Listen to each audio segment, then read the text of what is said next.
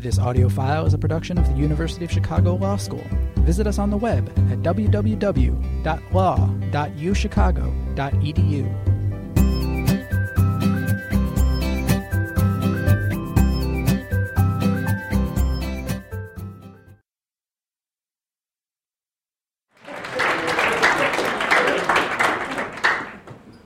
If you applaud at the beginning, then I have reduced incentives to do well. So you should wait until. Okay, so this is Chicago's Best Ideas. The idea of these was to highlight Chicago's best ideas. When the first one started, professors got up and talked about the ideas of our predecessors, people like Ronald Coase and Richard Posner and Richard Epstein. Well, I'm not any of these people, and this is probably not one of Chicago's best ideas. I'm reminded of a quote from one of my favorite movies, Caddyshack. Judge Schmales tells Danny Noonan, the world needs ditch diggers too. In the realm of Coase and Posner and Epstein, I'm a relative ditch digger. So we'll just say this is a Chicago idea and a new one, and we'll see if it's interesting to you. This is an example of cross-disciplinary collaboration. What happens when you get a securities law professor in the room with someone who likes civil procedure, the former being me, the latter being William Hubbard, what they can come up with. And the inspiration for this project was a congressional statute we'll look at in a second that tries to tell federal judges what to do. I think before I came to law school, I had a kind of naive view about judging. And that naive view about judging was something like Congress writes the laws, and there is something that is law. It is, as my Arabic grandfather would say, written, and that it is sacred, and there is content to it, independent of the views that the judges bring themselves. Well, that view was quickly disabused by the legal realist school, who viewed law as something more akin to a politics. Several years ago, my colleague Tom Miles and my former colleague Cass Sunstein wrote a paper called The New Legal Realism, in which they tried to talk more about the judicial behavior in a kind of an empirical setting. So they looked at the influence that politics had on judging. For instance, a panel of 3 judges on the Court of Appeals might reach different outcomes depending on the politics of the panelists. A panel composed of 3 Democrats versus 3 Republicans, or 2 Democrats and 1 Republican versus 2 Republicans and 1 Democrat. And what they found, interestingly, in some areas of law, not all, but in some areas that are maybe more political, like employment discrimination cases, for instance, where we think Republicans are going to be more skeptical of employment discrimination claims and Democrats will be more favorably inclined to finding them. What they found is, for sure, 3 Republicans were more likely to vote in favor of the employer. Not surprising. What is interesting is when you add a Democrat to the panel. So now it's 2 Republicans who can outvote the Democrat. Let's assume that they just vote as their politics suggests. What they found is those 2 Republicans are more moderate in the presence of a Democrat, even though they have the votes to win. And the same is true when you add a Republican to a Democrat panel. They moderate the decision. So they find these kind of panel effects in judging. Since that time, there's been a huge literature, growing literature on judicial behavior. We hosted a conference this year on the subject, of which this paper was a part.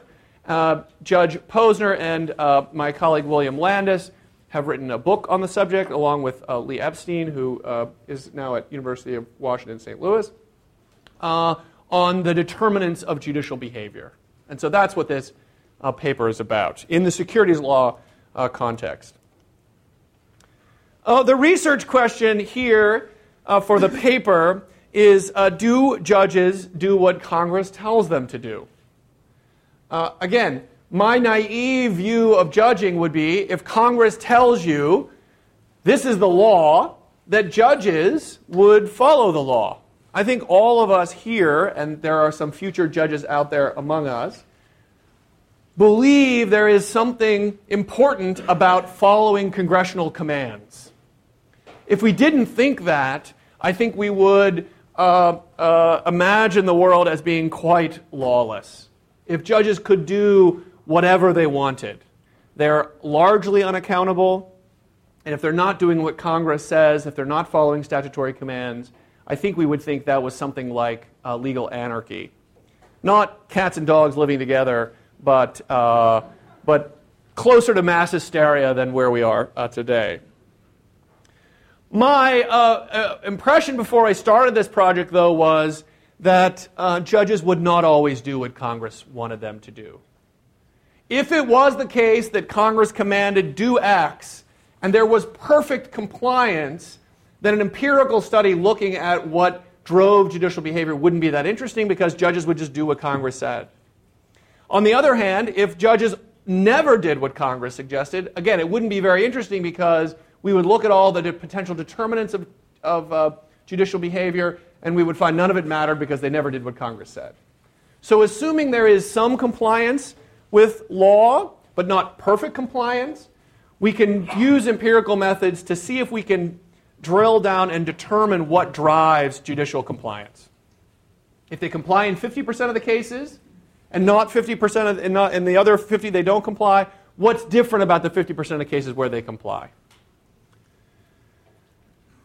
Okay, the punchline, the end result of our empirical analysis is that Congress, a congressional command to federal district court judges to do X in this particular context, and I'll tell you what that is in a second, judges comply with that 14% of the time.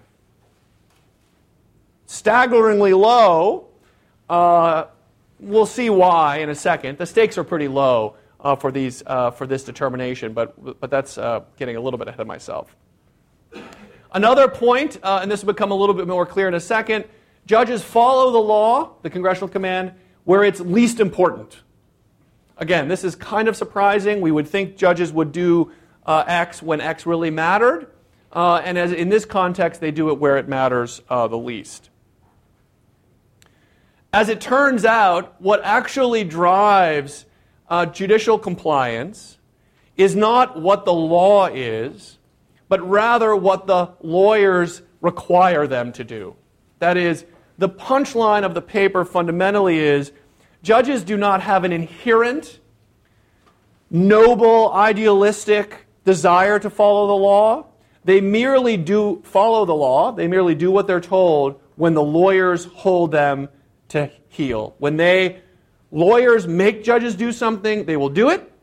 If lawyers don't make them do it, judges will not do it, even though it is, quote unquote, the law. As I go through this discussion, keep in mind some potential theories for why judges would not follow a congressional command. I've listed a couple of here.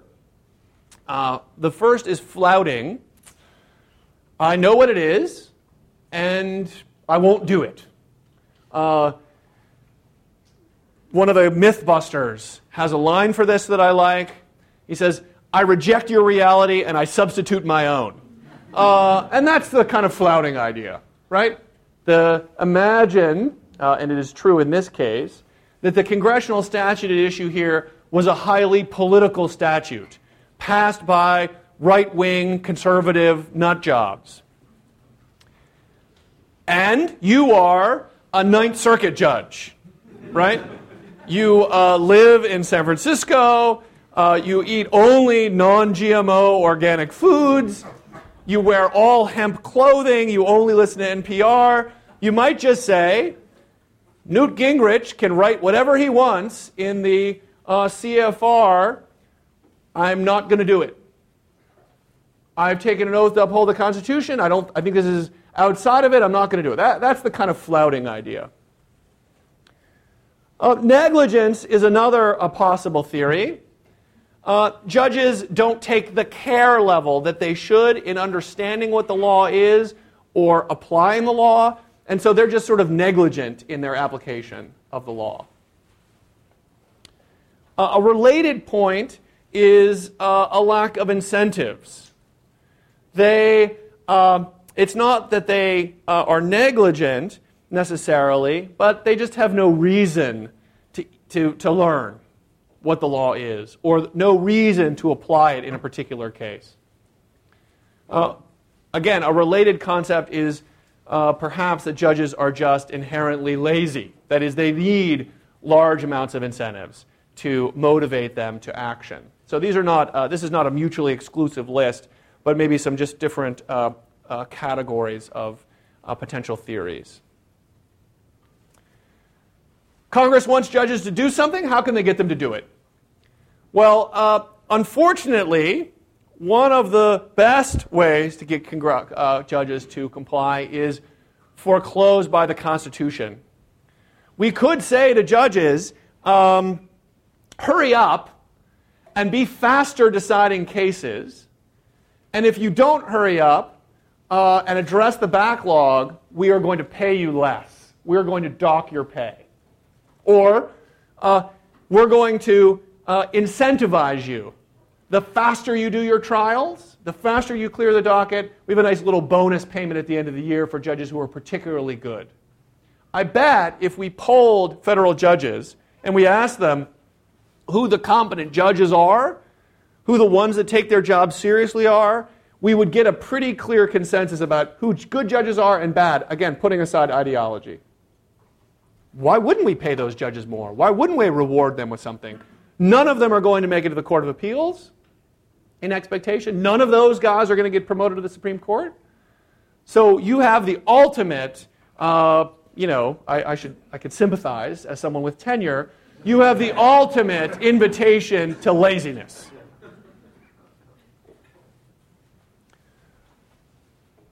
Another possibility is reputational sanctions. This can work in the context of someone with tenure. I can not be invited to conference. Eric Posner cannot sit with me at lunch. People can talk behind my back. All sorts of potential shaming. This is a lot harder for federal district court judges. There is an example of this. The so-called Biden reports are congressionally published statistical tables about how quickly district courts move through their dockets. And that's an attempt by Congress to shame judges into doing better. I'm not sure it works so well, but it's a possibility. Congress could bring the judges or bring a judge to Washington and reprimand them for only complying 14% of the time, but that's obviously something that we're not very familiar with. Another way to control judges is to mandate that they do something. This is playing on judges what I would imagine is their kind of inherent desire to do what the law says. And I would have thought, again, naively before doing this study, this would have been very powerful. That if you say to a district court judge, this is the statute, it is absolutely clear. It admits no possibility of interpretation. There is no ambiguity that judges would follow that. And that's what we're testing here. Here's an example of of such a mandate. This is in the Private Securities Litigation Reform Act of 1995. That's PSLRA, Private Securities Litigation Reform Act of 1995. And it added Section 21D to the 1934 Securities Act, and it requires, in any private action arising under this title, the court shall include in the record specific findings regarding compliance by each party and each attorney representing any party with each requirement of Rule 11b of the Federal Rules of Civil Procedure as to any complaint, responsive pleading, or dispositive motion. So, in any securities class action lawsuit brought under the 1934 Act, at the end, in any final adjudication, and that includes dismissals of the case, voluntary dismissals of the case. That includes a motion to dismiss that is granted with prejudice. That includes the settlement of the case. That includes a summary judgment motion that is dispositive, or a trial resulting in an outcome. In any of those cases, the court shall include specific findings about compliance with Rule 11. We've all know what Rule 11 is. Have the parties entered into the litigation or conducted the litigation in a way that is designed to harass, delay, etc. The gist being, was this suit designed to get to the truth? Was it about the pursuit of justice? Or was this about harassing the other side? Were you trying to create a nuisance? The suit is a nuisance, and the defendant is happy to pay you to make that nuisance go away, to abate that nuisance. That's the judicial inquiry that is required. Let me give you a little bit of a back story about securities litigation and Rule 11 in securities litigation. Prior to the Private Securities Litigation Reform Act, the widespread but not universally shared view was that security class actions were an abysmal failure.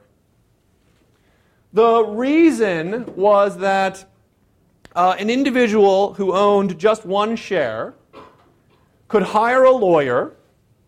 That lawyer could bring a fraud suit representing the class of all shareholders holding those shares, seeking to require current shareholders to pay for losses for former shareholders. So imagine the following. The federal government requires, for those of you who had securities litigation, requires voluminous disclosures. A IPO, an initial public offering of stock, has a disclosure that is several hundred pages long. And issuers of stock under these disclosure documents are subject to strict liability for any misstatement or omission in this 300 or 400 page document. So the company makes this disclosure, which is required by law. They sell some stock, and it turns out that the stock price falls. Let's say the market conditions change, and the stock price, when they sold it, was $10. The stock market is suffering a decline. Market conditions change. Now the stock is worth $5. Nothing about the disclosures was particularly related to the drop in the stock price. It was just market conditions change. And now the stock's worth half of what it was. A lawyer can sue on behalf of someone who owns one share and has suffered a $5 loss. If they can find a misstatement or omission in that document, they bring a class action on behalf of all shareholders, and everyone would be entitled to $5. This could run into the many hundreds of millions of dollars in damages. So, as the stock price drops, lawyers will rush to the courthouse. They had complaints that were cookie-cutter complaints, basically forms that they would add in the names of the companies and run to the courthouse with no factual allegations at all, other than there was a misstatement in the disclosure documents. They would file the securities class action, and if the case got past the motion to dismiss, the cost of defending the case would run into the millions of dollars, and those plaintiffs' lawyers would happily go away and settle the case for a few $1 million to save the company, let's say, $10 million of expected litigation costs. Now, this is not to say there was no securities fraud prior to 1995, but just that this process, which enabled lawyers to immediately upon a stock drop, file a pro forma complaint, and then be able to extract a nuisance payment from companies, generated litigation mills that every stock price drop generated a lawsuit. And many plaintiffs' lawyers got fabulously rich. As a footnote, many of those plaintiffs' lawyers are currently in jail because they were paying shareholders kind of a bounty for bringing them the business. Okay. Whether this made firms better off or not was the subject of intense scholarly debate leading up to 1995, and the consensus was it didn't, because basically one group of shareholders was paying another, and this process was very broken.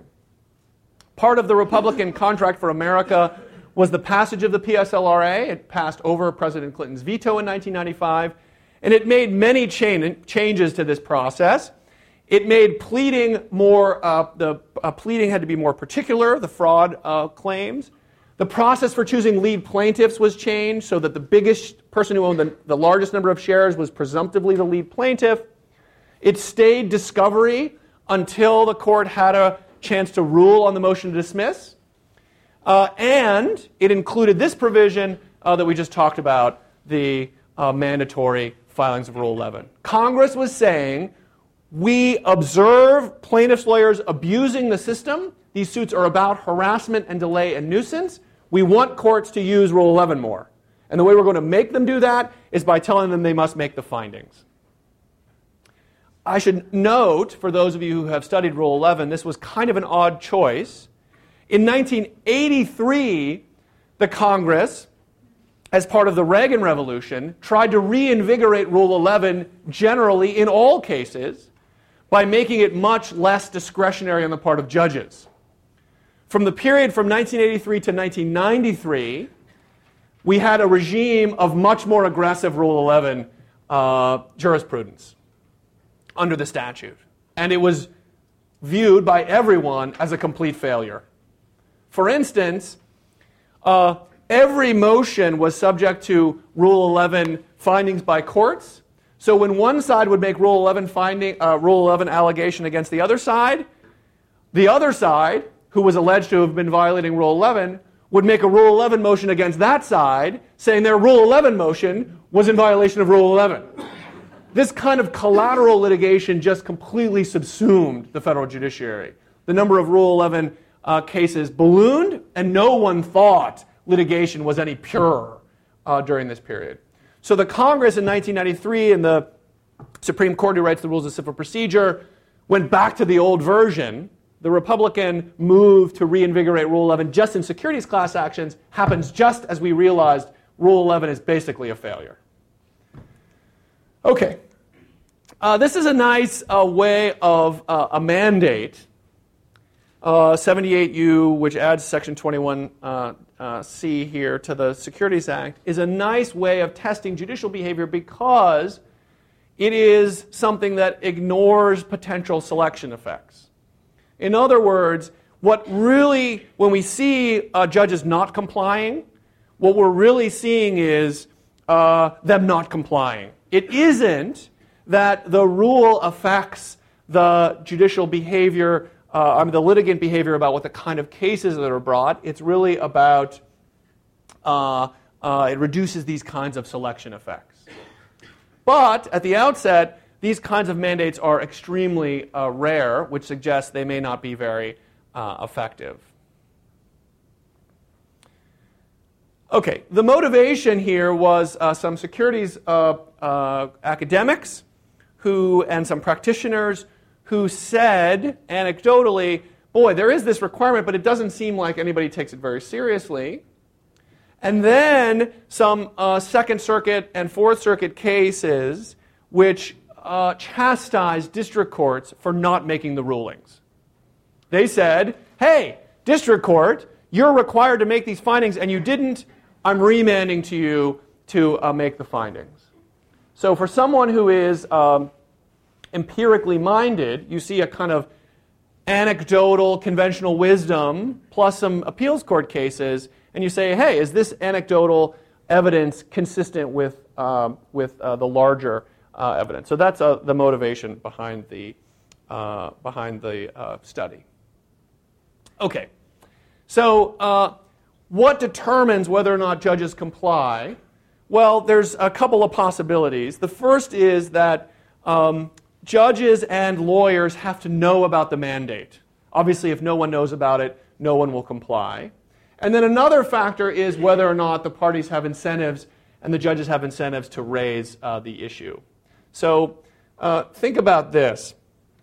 Imagine that Congress changes the law and says that fraud has to be pled with particularity, or that misrepresentations, as I have here on the slides, have to be deliberate. There is a very high scienter requirement. That's the law. That's what Congress requires.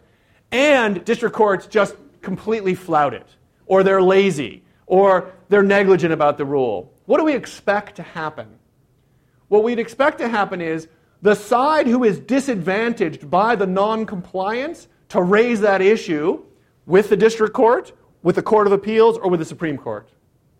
So, if the district court doesn't comply with the law and says, misrepresentations don't have to be deliberate, the side who is the defense in that case will raise their hands and say, no, they have to prove that it's deliberate, and they haven't met that burden.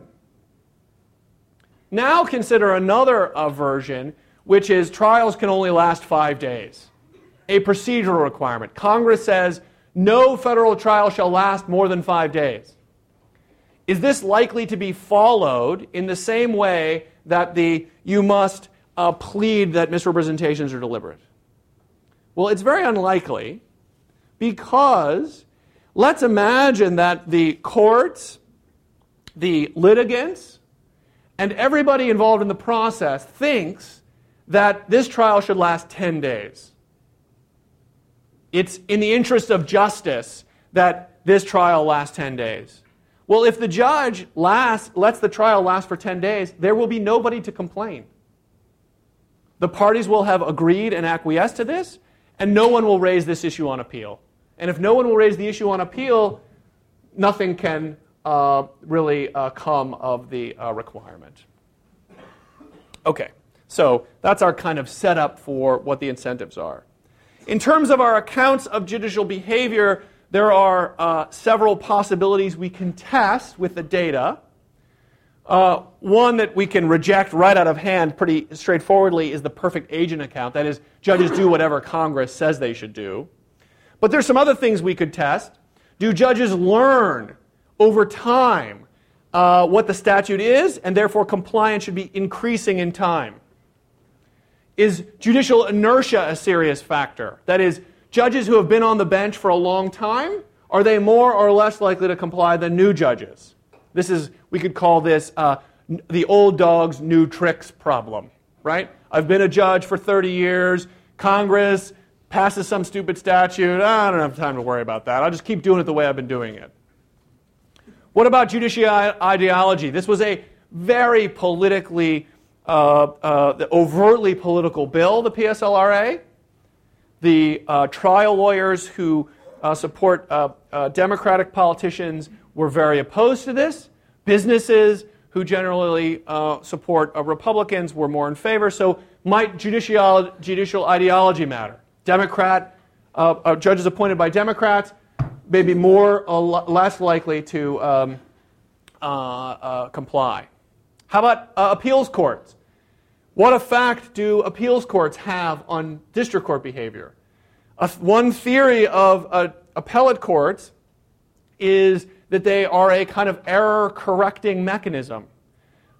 District courts will make errors, maybe out of negligence, maybe out of laziness, maybe out of ideology, and appellate courts can correct that. And then finally, the litigant behavior account that I mentioned. Okay. We collected, at great pain, a data set of all securities cases during a 14-year period. There were 21,000 docket sheets with over 800,000 docket entries. And we looked in these for evidence of the language about Rule 11. We looked for the statute in its various forms, Rule 11, sanctions, and so forth in these docket sheets. And we came out with 1,000 cases that we could use as a good test from 78 district courts and 454 different judges. So we have 1,039 cases. And in these, only 140 had the required sanction determination.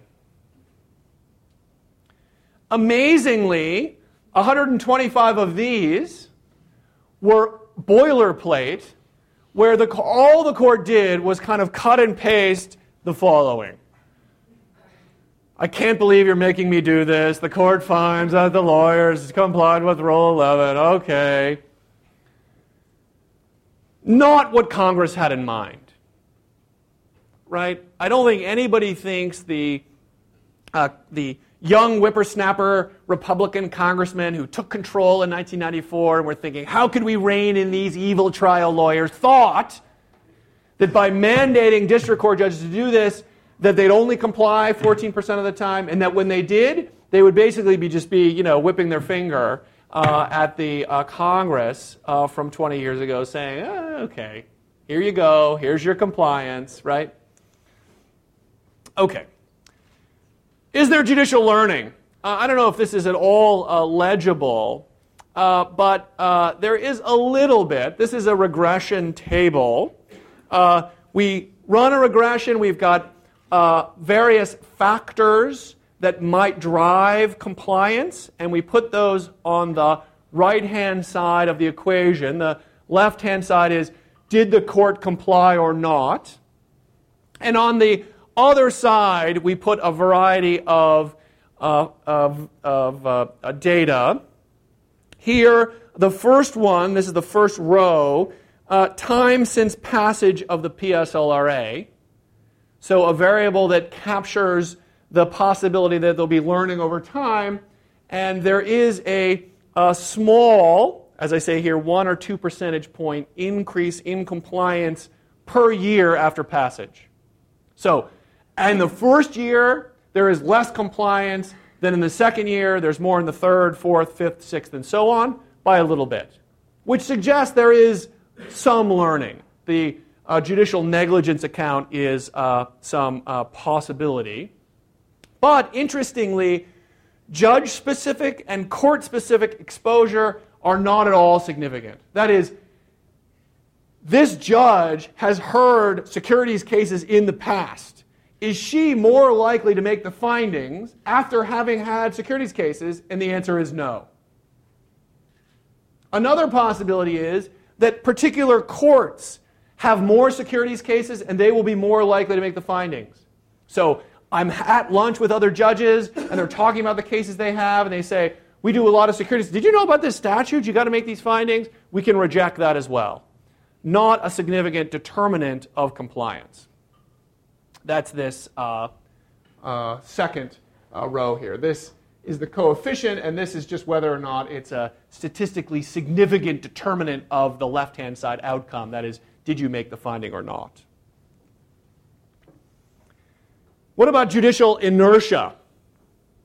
Well, here we find a quite interesting, and I should just note, in this table, if it's a positive number, that means the outcome, that is, we're interested in compliance with the statute, is more likely, and negative means less likely. So back here on this one, time since the PSLRA, that 0.018 is basically 1.8% percentage points more likely in every year since the PSLRA.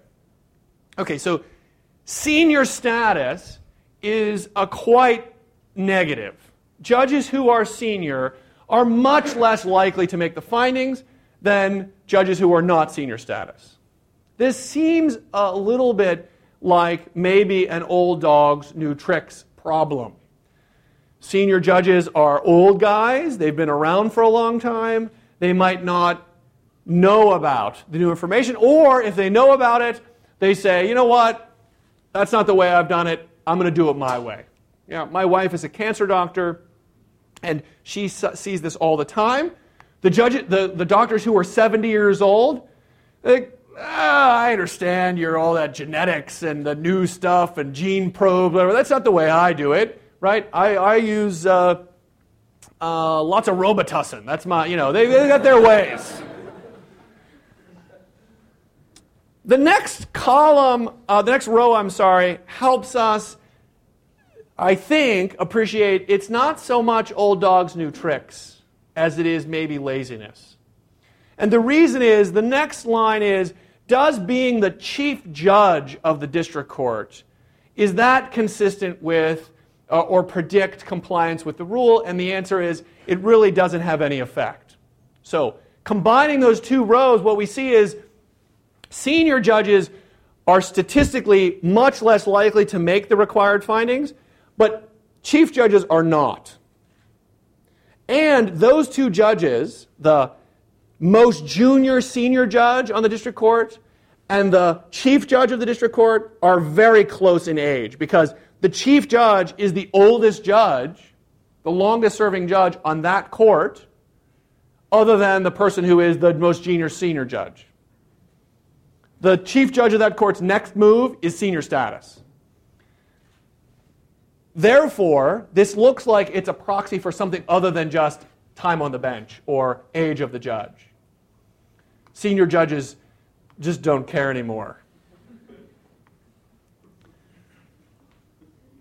Does politics matter?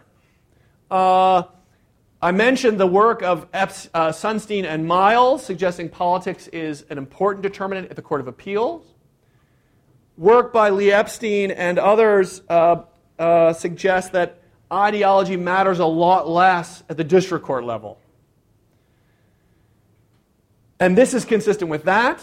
Ideology doesn't really determine compliance. I was pretty surprised, notwithstanding my knowledge of the Epstein study. I would have thought in an area like this, which is kind of analogous to the employment discrimination cases in the Sunstein and Miles work on panel effects, I would have thought this would have been a factor. That is, Republican judges are much more likely to vote in favor of Rule 11 sanctions generally, and because the bill was passed heavily by Republicans, that they would be much more likely to use this as a tactic. I know when I clerked, my judge and I were very aligned in our thinking, and the one case we really disagreed with was on Rule 11 sanctions. I was in favor of really smacking down the lawyers, and my judge and the other judges were not. So I was surprised a little bit at this outcome. What about appellate oversight and the idea that appeals courts are error-reducing or error-reversing mechanisms? Well, there are two choices that we observed that appellate courts can make in these cases. So the district court does not make the required findings. The case goes up on appeal for this reason or other reasons. And the Court of Appeals has two choices. It can reverse and remand the case back to the district court on this issue and say, make the required Rule 11 findings. Or the Court of Appeals can say, I'm going to reverse, in effect, but I'm going to make the required Rule 11 findings for myself. There's no reason to send it back to you, because I can tell from this case that Rule 11 was complied with, so I'm just going to save you the time and effort and not remand it back to you. Well, what we find is that in circuit courts, where there is a precedent that says we reverse and do not remand, we make the determination ourselves at the Court of Appeals, and then we look after that ruling, are those district courts in that circuit more likely or less likely to make the required findings? We find they are massively less likely. That is, this minus about 10% number. The remand, that is, the court reverses and remands back to the district court, doesn't really affect their compliance in a statistically significant way. So after a Court of Appeals decision that says, I'm going to reverse and I'm going to decide for myself, that's associated with much less compliance. In other words, once the Court of Appeals signals that it will do the work for the district courts say, okay, you want to do it? I'm not going to make these findings. In other words, district court judges don't care about reversal. What they care about is more work. Reverse me all you want, just don't give me anything to do. And if you tell me I got more work to do, then I'm going to do it the first time, maybe, because it's cheaper for me to do it the first time. I can just include this boilerplate language instead of having to reopen the docket and bring everybody back in, etc. Litigant behavior is another potential driver of compliance. And we do find that in our sort of proxy for big, long, complicated cases, that's the number of docket entries. Every time you file a motion or something like that, there's a docket entry that is associated with more compliance. But there's no correlation between bad behavior and compliance with the statute. Most, as I said at the beginning, most of these, 125 out of 40, are boilerplates included in settlements. And almost none of the dismissals of the complaints with prejudice at the motion to dismiss level, that is the worst cases, the ones that don't even get past the motion to dismiss and don't even get to discovery, almost none of them had the required Rule 11 findings. Why would the parties not really have incentives to bring these, even when they win? Well, the parties are repeat players with each other and with the court. And it may be that there is a kind of reputational cost to bringing these. There's a real cost of doing it when the stakes may be relatively low. And there's if I get you this time, you're going to play dirtier with me the next time. So the lawyers here may be internalizing things that are not exactly in the interest of their clients. The client might really want to punish the other side, but the lawyers who are the client's agent may say, hey, I'm going to see these guys again representing different clients, and I know they're going to make my life difficult. So lawyer is kind of representing both their current clients and their future clients. Where the current clients don't want sanctions activity, the future clients might not want it because it's going to come back to get them. Obviously, the statute is, in a sense, a recognition of this problem, the agency cost problem or the lack of incentives for courts and lawyers to do this. My beef with my judge and our decision in the Second Circuit when I was clerking there was I thought the court was reluctant to punish these lawyers because of a kind of honor among thieves problem. Lawyers don't like lawyers. Judges are usually lawyers, and they don't like punishing other lawyers. It's a kind of there but for the grace of God go I thing. I know these guys, I've worked with these guys, and I'm not going to punish them. And in this case, I'll just say quickly, it was sanctionable behavior. The plaintiff sued Merrill Lynch on the grounds that he was fired from the mailroom because he had AIDS. It's a pretty strong claim if true. And when testifying in the trial in federal district court, the defense lawyer asked him for proof that he had AIDS, and he said, the testing is anonymous. And when the lawyer said, well, I understand that they don't know who you are, but who were they? He said, no, it's anonymous. Well, obviously, you would have some evidence, and there was none. And the district court judge issued Rule 11 sanctions against this lawyer for bringing this case, and it was reversed on appeal. Okay. Our explanation is, I think, consistent with this, and that is the statute does nothing, really.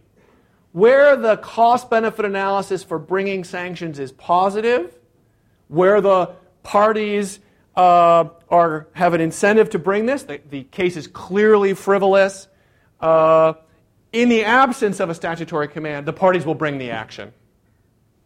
If the cost-benefit analysis, if the kind of net present value of bringing the sanctions activity is negative, then the parties are not going to raise this issue, even if the court is statutorily commanded to do it. Moreover, if the parties have settled the case, the last thing the court wants to do is kind of open hostilities after peace has been declared. The parties come to the judge and they say, okay, we've worked out all our differences, here's the settlement. And the judge says, oh, by the way, let's now talk about how well-behaved or badly behaved the lawyers were in the process of this. That seems like a bad thing to do when the parties have agreed to settle. So what matters to compliance with the statute is not what these lawyers think, but people outside of the litigation. So for instance, or another way of saying this is, why might the lawyers in this particular case include the language in a settlement agreement? They've agreed, we're not going to seek sanctions. Why would they put this language in there? Well, one possibility is it can raise an appealable issue, and there might be people who are outside of the class action, that is, shareholders who have opted out of the class or who object to the proposed settlement. And in the appeals court, they can point to this fact that the court didn't make the required findings as a way of kind of reopening the case. I should note something, a fascinating fact we learned in the process of this. There was one district court, the Northern District of California, which sees a lot of these securities class action cases because of Silicon Valley, and high-tech companies were a particular target of plaintiffs' lawyers. They have very volatile stock prices. In that district court, the chief judge of the district court recognized the compliance problem, and what she did is she required the clerk of the court not to enter any final judgment until the findings were made. I think her thinking was something like this. If I go to these judges and tell them to do this, they'll just disregard me. And I don't want to go and do this and tell them to do this because it's kind of awkward. We're similarly situated and I'm telling them their business and how to run their life. So instead, I'm going to find someone who has to go because they're kind of it's just a ministerial function. And so it would play out something like this. The clerk of the court would walk in and knock on the judge's door and say, Your Honor, I'm really sorry to have to do this. I'm just bound by this obligation, this rule that the stupid Congress gave us, that the district court has implemented. I am literally not able to enter judgment on this. The computer won't let me do it unless you enter these findings. So could you please include this boilerplate in your document? Even in the Northern Districtality, this does not work. Compliance is no higher in the Northern District of California than any other district court. Okay, so the rule is an abysmal failure. In some ways, I'm surprised compliance is even 14% because it's not really doing anything. It's not working at all in the cases that the Republicans had in mind.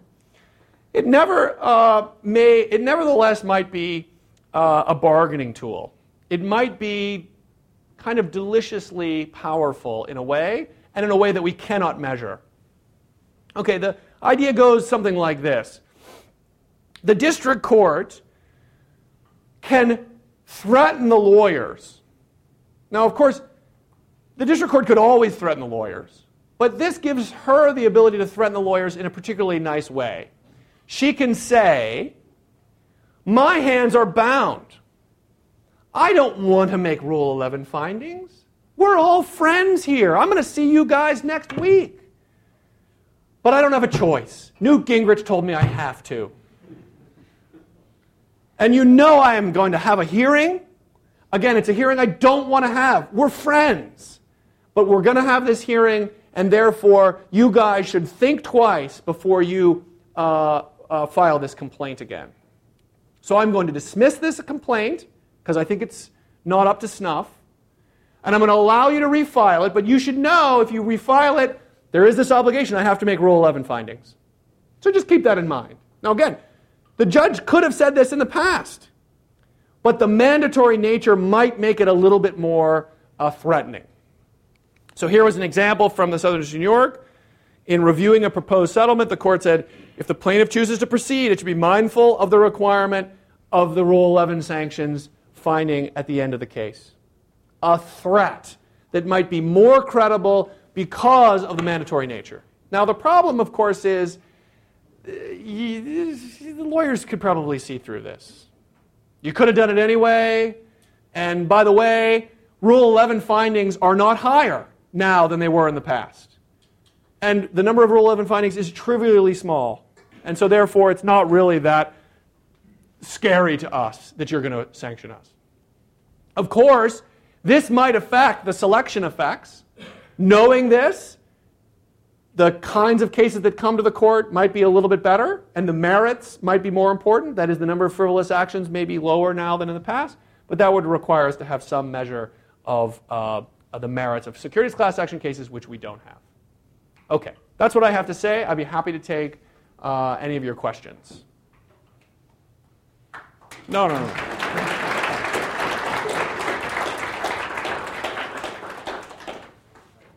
Yes, please.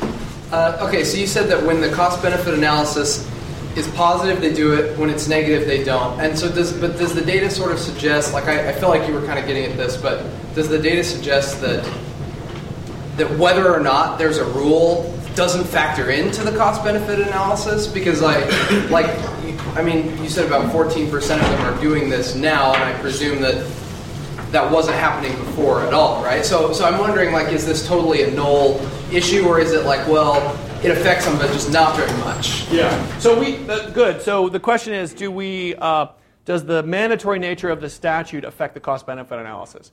I think the answer is no. Subject to what I said at the end, that there is this additional threat the district court can make. But for the lawyers, the question is it worth my time and effort, both the time I'm going to put in now and the reputational cost going forward, to roll the dice on getting this court to give me attorney's fees, which is the presumptive remedy in this case? That's just an equation of how much are we going to get, what the probability times the magnitude of that award is, and then the effects going forward. That has no effect on the mandatory nature, because if it's in my interest to bring it, I'll just raise it on my own. And I'll say, Your Honor, I'm filing a motion for Rule 11 against the plaintiffs. Litigants have had that right to do that forever. Nothing about this changes this. All this says is, if the litigants don't raise it, you have to raise it. That's what the statute in effect says, right? And if it was valuable for the litigants to raise it, they would have raised it. And if it's not valuable for them to raise it, they're not going to raise it. And because the district court doesn't know, doesn't care, doesn't have the incentives to, or doesn't want to make matters worse, they're not going to do it if the parties don't want to do it. Why should I? If you guys don't want to talk about it, I don't want to talk about it. In that model, compliance should be zero. Now, it could be a kind of maybe principled laziness. That is, I know I'm lazy and I don't want to do it, but I'm going to kind of do it every once in a while or something. There could be some other theories, but I don't know. Yes, please. So you kind of slipped this in at the end, but why don't we think that this is, what we're seeing here is really just the product of an increase in the quality of the cases? Because I guess the story that you kind of laid out, right, would be, well, we don't really care that whether they're doing this analysis, but we care is whether there's an increased willingness to apply the sanctions. Yeah. And thus, if lawyers expect them to have this increased, application of the sanctions, they're only going to do the better cases. So are we sure that that's not happening? No, we're not sure.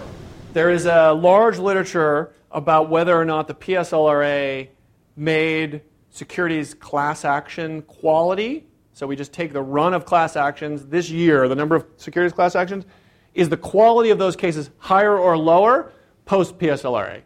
There's a large literature on that. Now, one of the problems with getting at that question in this context is the PSLRA had a lot of moving pieces. So disaggregating the effect this has from something else is quite hard. As I mentioned, you have to plead fraud with more particularity. Who the lead plaintiff is presumptively has changed. The discovery state. All of those things, and I'd say if I had to summarize that literature, I'd say people think the overall quality of securities at class actions has increased. Moreover, the U.S. attorneys have put several plaintiffs' lawyers in jail for having safes full of money and clients on retainer that would just be able to go and access these kind of bribes for acting as stalking horse plaintiffs. So there's been a lot of things pushing back. Another factor is Supreme Court jurisprudence. The Supreme Court, in a series of cases, Stone Ridge, Tell Labs, Dura Pharmaceuticals, etc. Some of my security students here, you know these cases. The Supreme Court has consistently pushed back against plaintiffs' lawyers in completely absurd ways that have, if you just look at the case, you'd say, really? And what's motivating them is we hate plaintiffs' lawyers in the securities class action world and we don't want them to win. So we're going to completely tie ourselves in knots so they don't win. So that's also going. So we can't really disaggregate that. Our theory for why this might be a tool is the one I mentioned, this kind of thread. It needs to be credible. It's going to be very subtle because it could happen in conference in chambers or in a way that we can't pick up with any data necessarily. And if I was Congress and I was thinking about these kind of mandatory statutes in the future, the most important takeaway is you cannot, through a mandate, do something that is not consistent with litigant behavior in the background of judicial theories of judicial behavior, which are not as idealistically pure as the kind of naive model. Judges are lazy, They've got lots of work to do. The number of federal statutes and rules, it's very complex. And so they are largely going to be putty in the hands of the lawyers. I'm just kind of curious, what other rules or laws did you maybe think of that you might have wanted to use as the basis for your study at the outset? Are there any other rules that you thought could never be violated that you were interested in looking at? That's a good question. We didn't. I mean, this was how cross legal disciplinary work happens. We were sitting down for lunch together, and I said, "Oh, hey, there's this really interesting thing, the mandate, and I read this thing in the newspaper, and da da da. And oh, that's interesting." And he's empirically minded, and I knew about this particular statute because I teach this stuff, and that's how it happened. Do I know of other mandates in law? Sure. There are, I don't know them off the top of my head, but there are other ones, and you could look at those. I'm not sure this study was worth doing, so I'm not sure that a series of spawned children would be worth the investment. But perhaps if there were examples, and if people have them, I'd love to hear them. Maybe there are ones that are particularly interesting that could provide a nice counterweight, or maybe there's something different about the context of, key TAM litigation or employment cases or, something else that go to judicial behavior where we would see different dynamics. One thing that I really wanted to test, which we got no traction on at all, was do the law firms matter? So I was really interested in, we just didn't have the data size because we got no results on this, but imagine there's 5 or 10 plaintiffs firms who do the bulk of this work. And then there's a bunch of defense firms that do the bulk of this work. And one theory is big plaintiff firm faces off against big defense firm. There's no way they're going to seek Rule 11 sanctions against each other because they know I'm going to see you in 20 more cases. And, we have to have settlement discussions, and we've got to go out for beers together. And the last thing I want to do is be trying to get attorney's fees from you. I'm just going to piss you off, and then you're going to be pissed off at me, and it's just going to be, Hatfields and McCoys. So that's one theory. The other theory is the big defense firms see these plaintiffs firms all the time, and they hate those guys. And they just say, we're going to extract a pound of flesh out of you so you behave the next time because it's in the interest of my clients going forward. We wanted to test, I don't know, it could be either of those. For sure, I have no reason to believe one or the other. We could have tested. No results. Another thing we could test is maybe the one-off plaintiff's lawyer firm who brings a case is more likely to be sanctioned because the defense lawyers know, well, we're never going to see these guys again. They can't extract any payment from us in the future or cost on us, impose costs on us, so we'll go after them. And again, we just didn't find any results. So there's lots of things I'd love to test. Our compliance rate and our data was just too low to give us any results.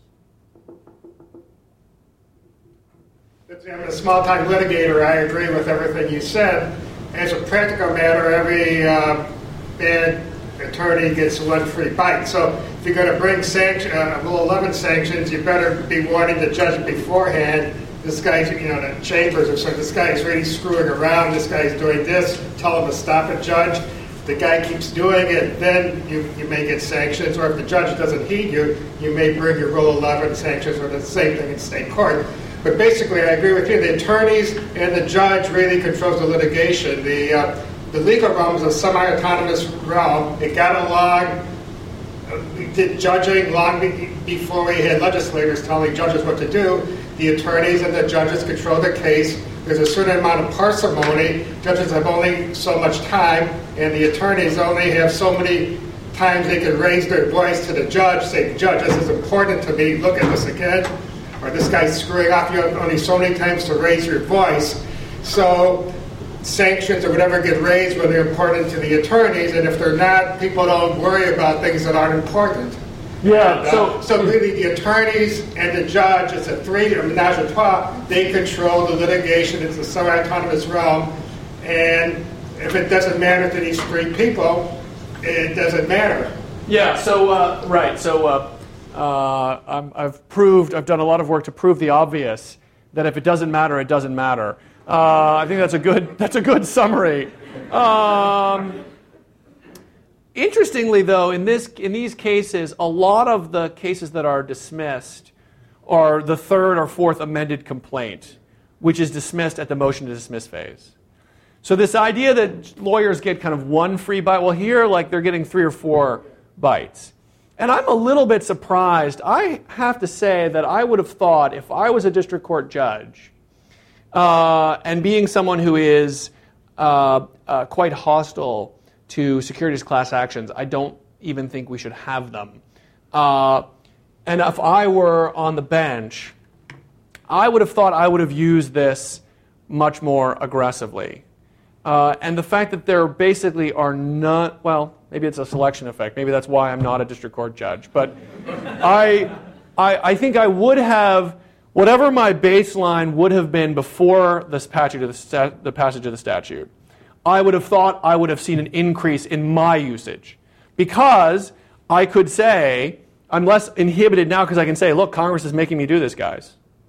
So it lowers the cost for people who are inclined anyway to make Rule 11 hearings. If the attorney's screwing around, the judge is going to get angry that he's wasting the judge's time and the other attorney's time, and the judge is going to call the abusing attorney into chambers and say, stop screwing around with this, or I will do it. You don't put stuff on the record the first or the second time. It only gets on the record when things aren't going well. And I'm just assuming that in a Fourth Amendment complaint that's dismissed on the motion to dismiss, that stuff hadn't worked.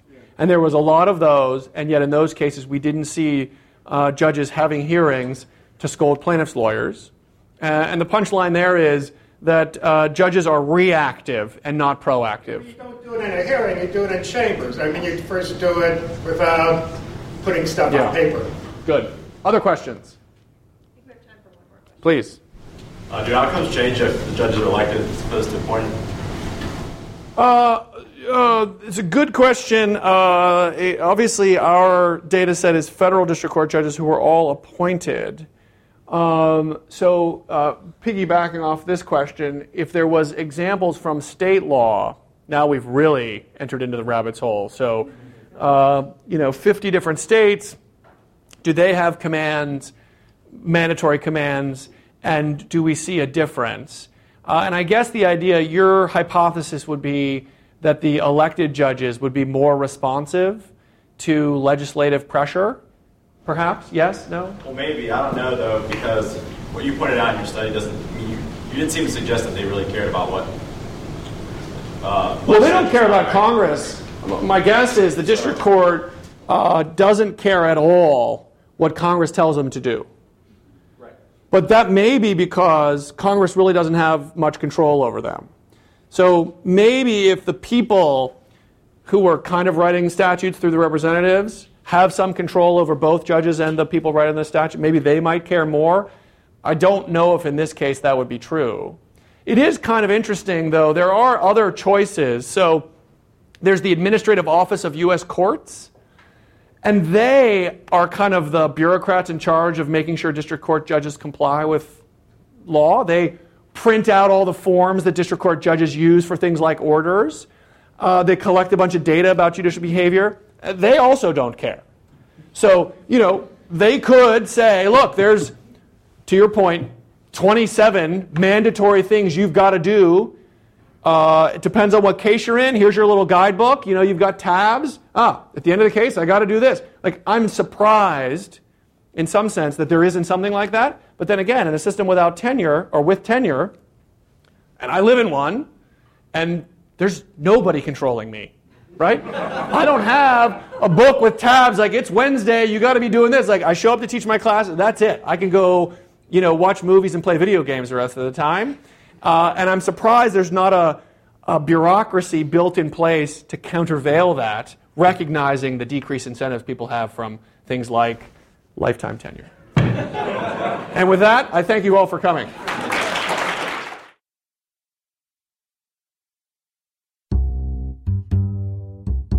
This audio file is a production of the University of Chicago Law School.